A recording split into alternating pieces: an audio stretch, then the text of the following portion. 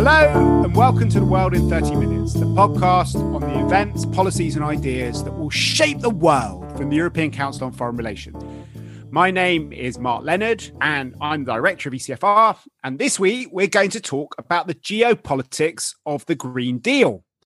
The European Green Deal was introduced by the new European Commission in December 2019. Its goal is nothing less than to decouple economic growth from resource use and to create an EU economy with zero net emissions of greenhouse gases by 2050. In order to achieve that goal, we're going to need to see a fundamental overhaul of the European economy, which is not just a domestic issue, but it will have a dramatic impact on the EU's external relations, not just with our neighboring countries, but also with all the great powers in the world and on the global trading and multilateral system. So to discuss the external effects of the Green Deal, I have an all-star cast here with me today. First up is Franziska Brandner, who is a member of the German Bundestag for Allianz 90, the Greens, and the spokesperson for European policy and parliamentary whip for her party, as well as an ECFR board member. Also down the line, we have Jean Pisani-Ferry, who is a senior fellow at the Brussels-based think tank Bruegel. He has roles in Washington and in Florence, as well as also an ECFR council member. And Simone Tagliapietra, who's a research fellow at Bruegel as well. Simone and Jean are two of the authors of a report which ECFR and Bruegel have published this week on the topic, along with Guntram Wolf, Jeremy Shapiro, and myself. So we will put links up to that report so you can go deeper into it. But thanks to all of you for joining. And I think we should just go straight into the topic. Maybe go to you, Jean, first to kick us off. Why is the Green Deal a foreign policy issue as well as an issue about industrial policy and internal politics? Well, it's not looked at the foreign policy issues. It's looked at as a purely domestic endeavor with a sort of, in the framework of the global drive to decarbonization, the EU wants to be a leader of. But there are very concrete implications that we are pointing out in this paper that are left unaddressed. First, neighborhood. We have countries around that are completely dependent on the export of fossil fuels to the EU. Take Algeria, take, a little further away, Nigeria, take Azerbaijan, and Russia, obviously, which exports a lot of natural gas. So first, what's going to be the fallout of this transition for these countries? Second, even if you look at the global market, without looking at particular links, the EU represents 20% of total imports of fossil fuels. So that means any shift in our policy will have profound implication on the global market and on prices, and therefore on the income of producers. Third, we are going also to shift dependency from the fossil fuel producers to the producers of rare earths, which are critical in some of the green technologies, especially China, which is dominant in this field at present. And fourth, finally, there is a whole issue of the trade implication of the Green New Deal with the need to offset significant differences in carbon prices with the carbon border adjustment mechanism that the EU is considering and the whole trade implication. This part is very much on the agenda, at least on the radar screen. But the other parts are, we feel, not sufficiently considered and addressed. So we're going to go, I think, into quite a lot of detail on that whole question of CBAM, the carbon adjustment mechanism. But before that, maybe we can look at some of these questions to do with the energy markets. Simone, can you maybe go into a bit more detail on that? You've looked at that closely. The EU spends almost over 300 billion euros a year on fossil fuels. Can you tell us a bit more about who that's going to impact, both the direct ways that Jean talked about, but also some of the indirect ways? Yeah, absolutely. The European Union has to import almost all of the gas and the oil it consumes. And as you said, this fossil fuel import bill amounts to almost 300 billion euro per year. So it is clear that with the European Green Deal, all these dimension of oil and gas imports will progressively disappear, notably after 2030. It is after 2030 that all these energy scenarios we have point to a sharp decline of the oil and gas import into Europe. This fact will solve what has really represented a long-lasting energy security problem for Europe, which is the security of supply for oil, but notably for gas and notably Russian gas. Now, this is not to say that with the European Green Deal, Europe will not have energy security concerns at all, because the European Green Deal will also lead to new energy security issues for Europe. And notably, we point to the security issues related to the imports of green electricity and green hydrogen that Europe will certainly need, for example, from North African countries. Another very important issue relates to the critical metals and minerals that are underpinning low-carbon technologies. Solar panels, wind turbines, electric cars, batteries, all these goods require a number of minerals and metals for their manufacturing. Europe does not have at home these minerals and metals and will have to import most of them. These can lead to a new energy security issue, this time not focused on Russia like in the past, but for example, certainly focused on China. If you consider that rare earths, for example, are mainly processed in China. And this leads to a brand new game in Europe about what do we do with the diversification of these mineral supply chains, what do we do also at home with the recycling of these minerals and metals in order to manage these potential security risks. So, Francisca, you're one of the sort of rare people in the world who's both an expert on foreign policy and on climate. How do you see these two things coming together? Because I think Jean is right that the whole question about the external aspects has been something of an afterthought. We spent a lot of time just trying to agree amongst ourselves how we could get to a target of zero net emissions and how different member states could be supported and have their transition eased. So there's been more of a kind of intra-EU debate than what some of the external consequences might be, and also what kind of pushbacks we might find from the rest of the world. It's important to say again that we do the Green Deal as well because we are partners and signatories of the Paris Climate Agreement. So it is part of an international framework, and it has had this external dimension since the beginning. We have been now talking about energy dependencies where we switch from fossil to probably green hydrogen, and we have to manage that peacefully. And that will be a real challenge to the EU to make sure that we don't destabilize the parts of Africa that will certainly be relevant in terms of green hydrogen and moving away from fossil. So that's certainly one challenge, is that it must be a peaceful transition. But the second one, which hasn't been mentioned, which I think is very key, is who will be the leader in the innovations and technologies that we need for decarbonizing our economies. It will be a real run of who is the first and who will develop these technologies. And this will be a combination of digital technologies and new technologies to be developed. And I think it will play out very strongly who will be first there. Will it be China? Will it be Europe, the US? Other actors, and who will then have to import these technologies and who can export them. So I think we shouldn't forget this competitive dimension of the geoeconomics of the Green Deal. And the second one, which was mentioned in passing, is the question, of course, of the trade dimension.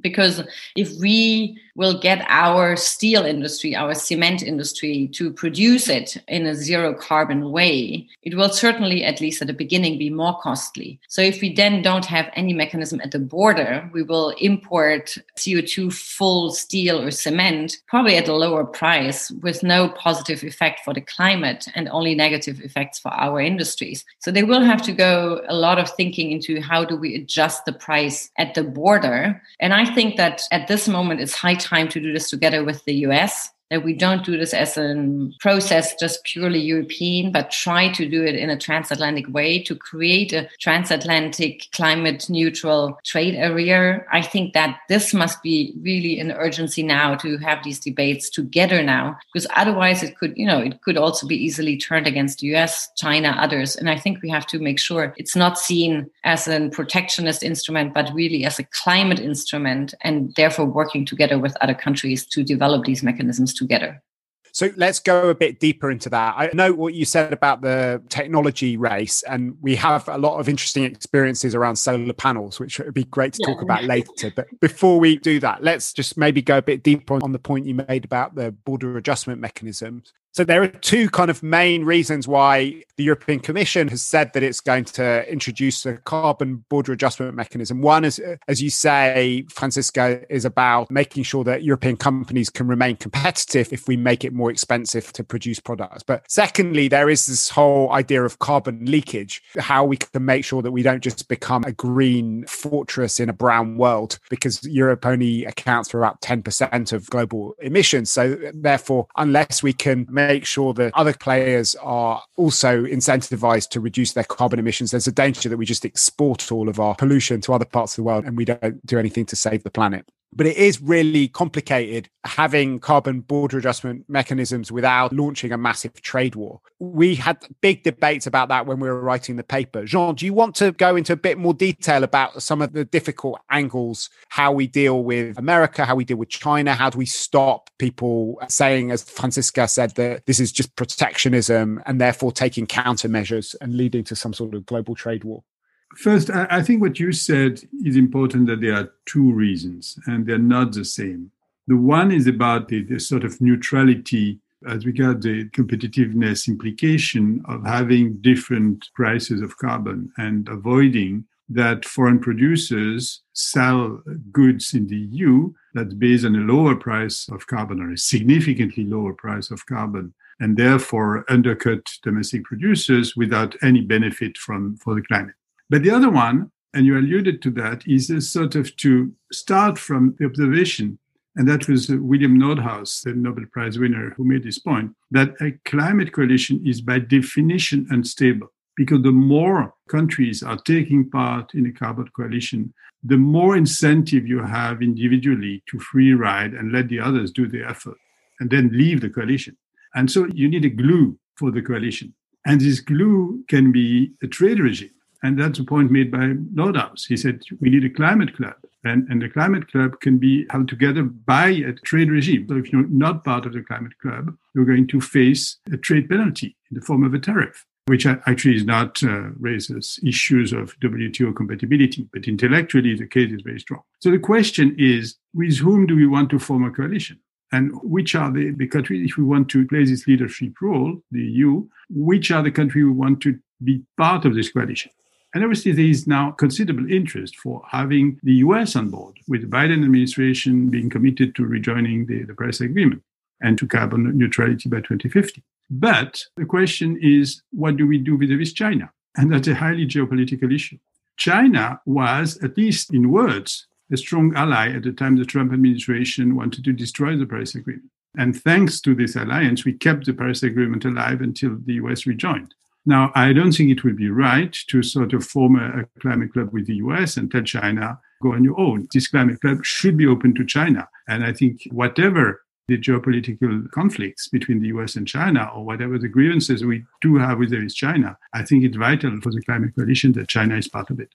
But Simone, there are lots of geopolitical values questions and others, which I'd love to get your take on, Francisca, as well. But there's also just a simple question about the kind of way that our economies work. And China is now the biggest emitter in the world. It's opening coal-fired power stations every week, not just in China, but all over the world. Would we not end up with a very weak climate club if we allowed China to be one of the founding members? Mark, I think this is exactly another driver of the carbon border adjustment discussion in Europe, but also in the United States. Carbon border adjustment is not just about avoiding the risk of carbon leakage and industrial delocalization to other countries, but also about incentivizing, pushing other countries in the world to move in decarbonization in a stronger manner.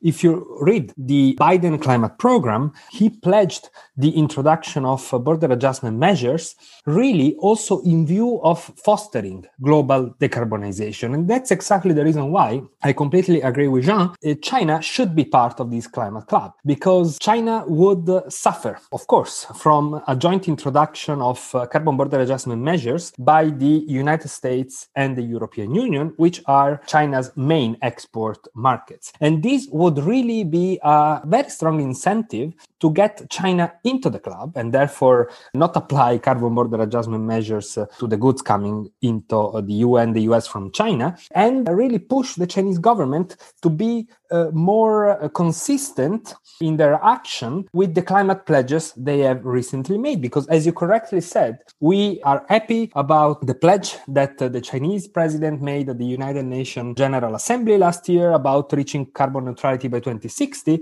But on the other hand, we still don't have a clear view of how this target will be achieved. We see, as you said, coal investments on the rise. I think there is really here a need to understand in the short term, which is really at the end of the day what matters, real action, what China will do. And this formation of a transatlantic climate club open to China and other countries could really ignite a stronger action on the Chinese side as well.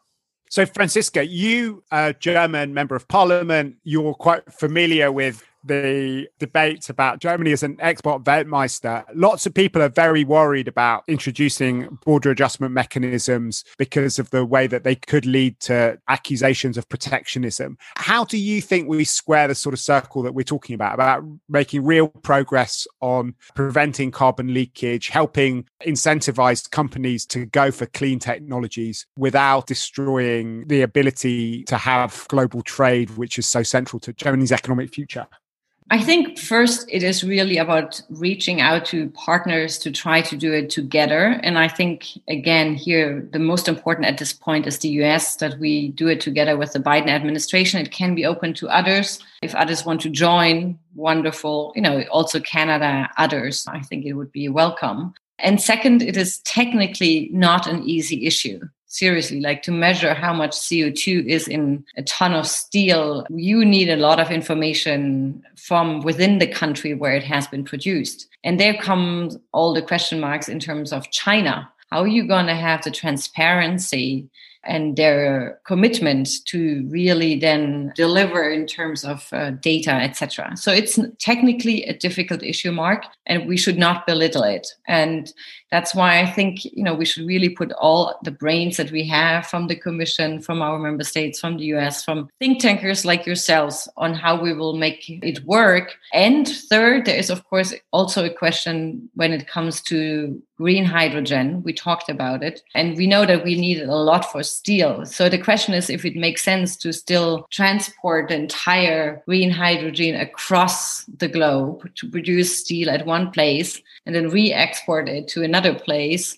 So I think there will also have to be a rethinking of some supply chains and where we will produce what. But in that scheme, we have to make sure that wherever it will be produced, it has to be clean. And I think that's yet again another challenge where we need many other countries that we talked about earlier when we talked about the energy transition, about the role they are going to play. So sometimes I think, we're too much focused on how do we just keep everything as it is and make it clean and don't think about maybe we go into a totally different mode of production, and we should focus on getting the best technologies. In terms of circular economy, some of you mentioned that before, we will need to do a lot of more recycling of rare earth, of resources that we have, which is also true, for example, for cement, which is highly CO2 full. So I think maybe we should not see it as a single issue, but really try to put it in a broader context and invest much more in circular economy, recycling. How can we diversify our resources,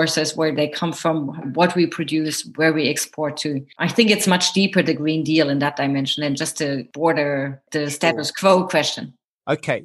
Jean, I know you wanted to come back in, but before you do, can I just add an extra question to you? Because I've always, as a think tanker, I've always loved the idea of carbon adjustment mechanisms because it feels like a sort of classic way of using Europe's economic heft to achieve political goals in an area which is very important to us. But it's also something which had a lot of trouble going from the think tank seminar into the real world because of all of the technical difficulties that Franziska is talking about. And my impression is that though the Commission has pledged to come out with a proposal in the summer, that this is still something which most people see as a threat in order to change behavior in China rather than something that could actually happen. I mean, do you think that it really is going to happen? Let's go back to this issue of what we want. All that is awfully complicated for the reason that you both gave. Carbon and border adjustment mechanism is a nightmare. I mean, measuring the carbon content of steel is one thing, and it's roughly possible. But measuring the carbon content of a car or whatever manufactured good you're going to import is just a nightmare. You have to go through the whole value chain. So what's desirable, obviously, is not to do that. What is desirable is that countries you're trading with are doing sufficient effort to be exempted from this border adjustment mechanism. So it has to be their potential mechanism. But obviously, the first best is that you don't use it. Now, on China, I think it's going to be extremely difficult. Obviously, China cannot be part of the climate coalition unconditionally. That would be completely foolish.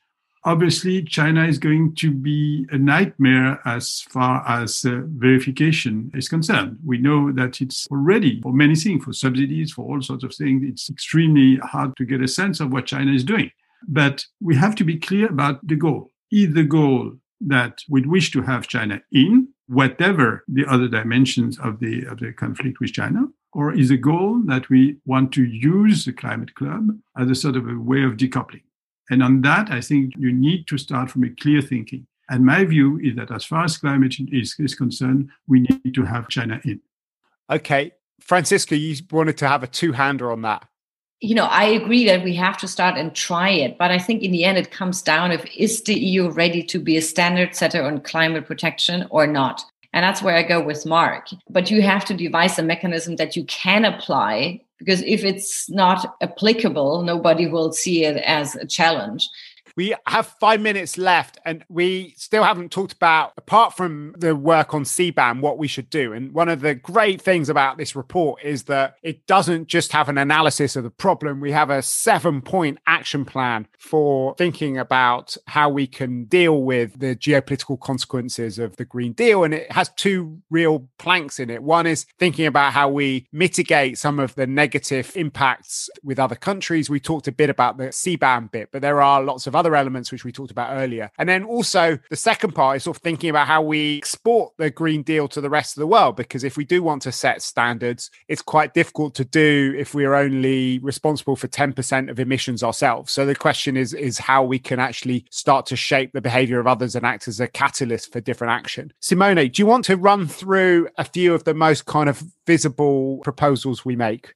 Yes, sure. The first pillar is about managing the direct geopolitical repercussions of the European Green Deal. This really implies managing the repercussions, first of all, on neighboring oil and gas exporting countries, which means for the EU to engage with countries like Algeria, like Russia as well, and others, to really foster their economic diversification in order to avoid that the sharp decrease in the oil rent will put at risk the social contract of these countries, and here I really think of the North African ones, in the future.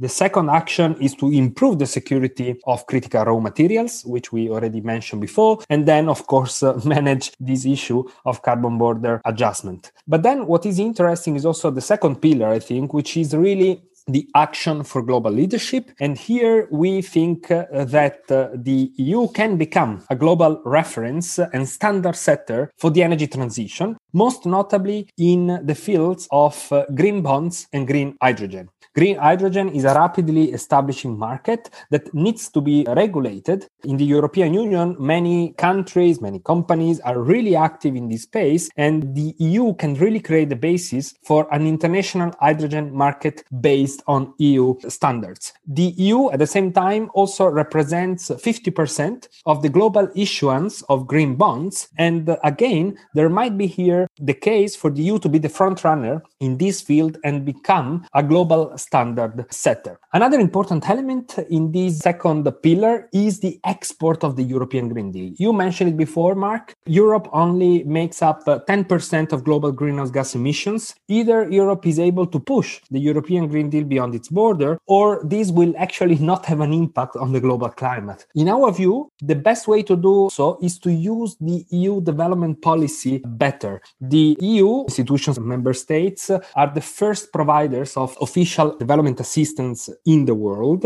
We might utilize our development assistance to be more focused on fostering low carbon investments, notably in Africa and in other developing countries. And this could also prove to be a good industrial policy mechanism, so to foster European utilities and low carbon manufacturers to reach rapidly emerging markets. And this will also be a sensible foreign policy because, for example, electrifying Africa could really prove to be very important for the economic development of these countries and also their political stability in the future.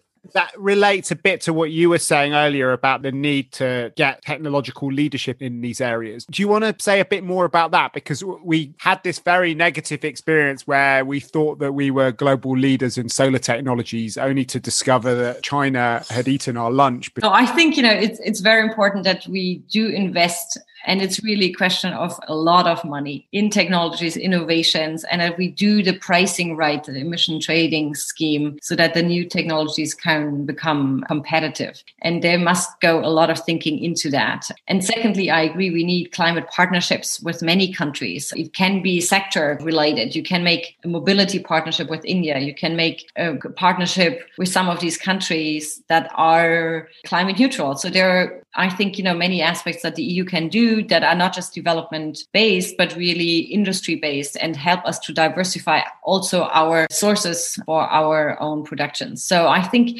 there's this element of partnerships, climate partnerships, of diversification in it. And on Mark, what you said, if we talk about the really high CO2 burners these days, we should talk about the rainforest burning. There we have, Brazil, but we also have this in Africa. So I think there the EU still could do a lot in order to stop this from happening, because that is really having an immediate, very negative impact on climate. Okay, well, we will put up a link to the report on our website at www.ecfr.eu/podcast, where you can go into more detail on our 7-point action plan to give some real geopolitical underpinnings to the Green Deal. But before that, we have to do one more thing on this podcast, which is our bookshelf segment. Jean, what's on your bookshelf at the moment? On my bookshelf is an old book by the great Albert Hirschman entitled National Power and the Structure of Foreign Trade, 1945. And it tells us about the interference between sort of normal trade relation and power relationship. And that's the type of thing you didn't think you would dig out at some point, but I just did it. The cost of asymmetry. So, Franziska, what's on your bookshelf at the moment? There is a report by the Wilson Center together with Adelphi, and the title is Foreign Policy is Climate Policy, 21st Century Diplomacy. And it's a fascinating book about much of what we spoke about, and with many very, I think, pointing ideas to how we can transform diplomacy and make it more pointedly to the 21st century. And there is a lot of the dimension we spoke about a bit at the beginning of making these transitions peaceful. And that won't be easy. And we really have to start to invest in this now. So it's a great book. People like Anne-Marie Slaughter and others have published in that. Great. And what about you, Simone? My book is The New Map, Energy, Climate and the Clash of Nations of Daniel Yergin, which really represents a wonderful tour de force about the geopolitical implications of the energy transition for Russia, China, the United States, Europe, and the world in general. Okay. And I have been reading a book called Fighting the First Wave, Why the Coronavirus Was Tackled So Differently Across the Globe, by Peter Baldwin, who is a historian at UCLA and New York University. And it's a fascinating study into the different models for tackling the virus, where they come from history, from politics, from science. And I hope to get him on the podcast at some point to go more deeply into these topics. But for now, I hope that you've enjoyed listening to all of us. We'll put up links, as I said, on our website at www.ecfr.eu/podcast to all the publications that we mentioned, as well as our great new report on the geopolitics of the Green Deal. Please do let your friends and acquaintances know about it by writing on your social media pages or ours, and hopefully giving us a positive review and a 5-star rating on whatever you use to listen to us on. But for now, from Franziska Brandner, Jean Pisani-Ferry and Simone Tagliapietra, as well as myself, Mark Leonard, it's goodbye. The researcher of ECFR's podcast is Lucy Halpenthal, and our editor is Marlene Riedel.